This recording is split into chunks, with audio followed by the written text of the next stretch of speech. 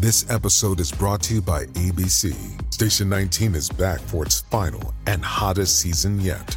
Andy finally becomes captain, and she's going to give it her all to be the best leader the station has ever seen. Will she succeed?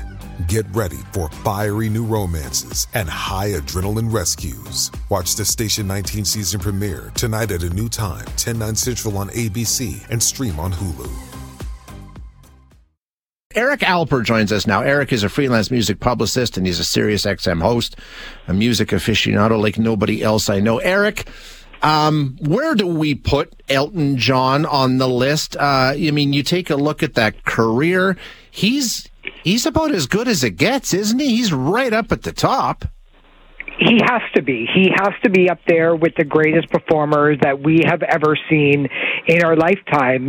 There's not a lot of people that have sold over 250 million albums in his lifetime. There's not a lot of people that have played over 5,000 shows, and at his age, he could have still gone for years and years and years and not even mentioned the fact that it was his farewell tour. He could have just toured the world as long and as much as he wanted and sold out everywhere, but this is it. And as music fans, we better get used to this because there are a lot of artists on the road right now, including Kiss and Kenny Loggins and Aerosmith and the Eagles just announced their farewell tour. We're going to lose a lot of these classic rock artists and bands over the next couple of years. But the good thing is that there's a lot that's coming up ahead that are going to be taking their place. Okay, now here's the thing, Eric. The Eagles have had other farewell tours. This isn't their first one. Do you really think when we're talking about Elton John, this is it? He's not the kind of guy who rides off into the sunset and enjoys a quiet retirement, I don't think. Elton John, we'll still hear from him.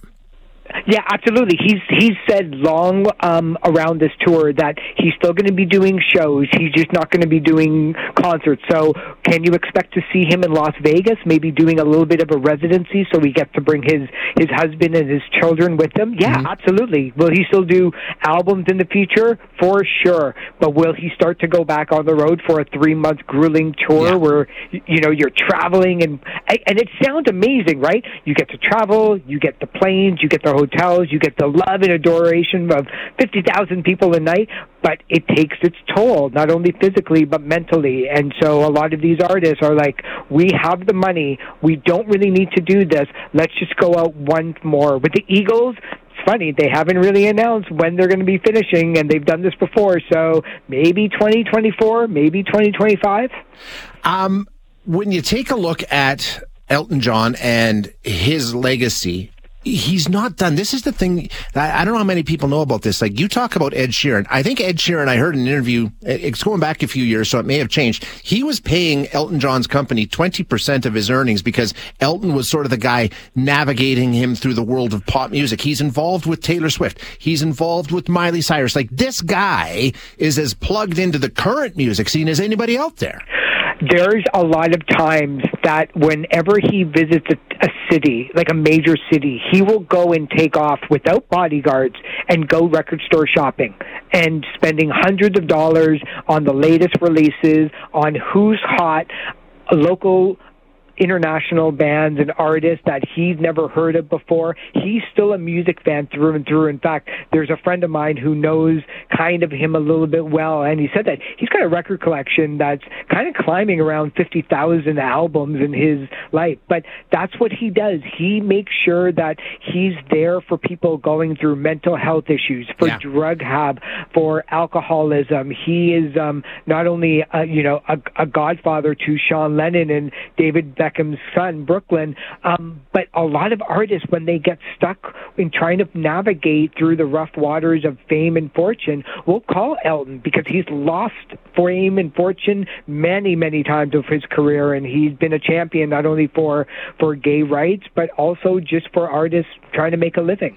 You mentioned gay rights, and Chris Martin talked about that from the stage, but you talk about HIV and what Elton John did in the fight against AIDS. He was, dare we say, he was the most high profile and the leader of that campaign, Eric. I mean, his impact on society goes far beyond the stage.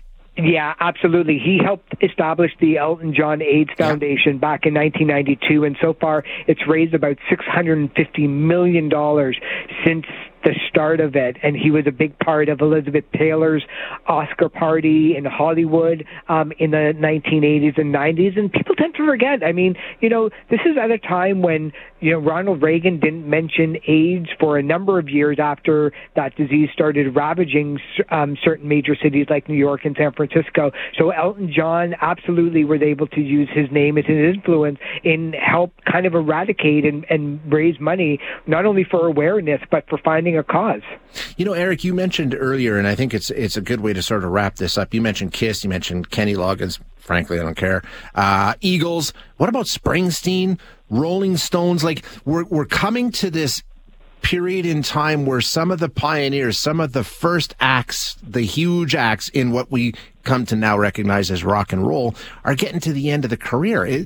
A lot of them died young, of course, but those who didn't, those who lived a full life and were involved in the industry for so long, we're coming to the end of that first wave here. It's kind of sad in a way. Yeah, and this is completely uncharted waters. Back when Springsteen was hitting it big in the 80s and the Stones in the 70s, they were veterans at 32. When Bruce Springsteen first sold out Madison Square Garden on the Born in the USA tour, he was 31 years old. That was a veteran. So nobody thought that anybody would be around for 70, 80, and still touring, except if you were B.B. King or some of these blues artists. Yeah. Now a lot of these artists, they're well established. They have more money than they know what to do with. And, it's time to kind of lock it in. But Springsteen, he can go on as long as he's got the E Street Band. With the Rolling Stones, it really just comes down to Mick and Keith. If they want to go out on the road, as long as one of them is still around, they'll all still around. And the good thing is, you're talking about Stones, you're talking about Springsteen, you're talking about Elton. They're still doing it. You look at some of them, like Axl Rose, who I love. You're looking at David Lee Roth, who I love even more. Should have hung it up a long time ago, but those who can, go for it. Keep going, guys. Why not? Yeah, and especially when, you think of artists like the Foo Fighters, Red Hot Chili Peppers, Pearl Jam, Radiohead, Green Day, all those bands started in the 90s. They've all been around now for 30 years. Jeez. Coldplay, you mentioned Coldplay in the beginning of it. Those are going to be the next classic rockers that we're going to be watching for the next couple of decades for sure. Well, now we all feel old. Eric, thanks so much. I appreciate you being here, bud. Doing my part. Okay. Talk to you later.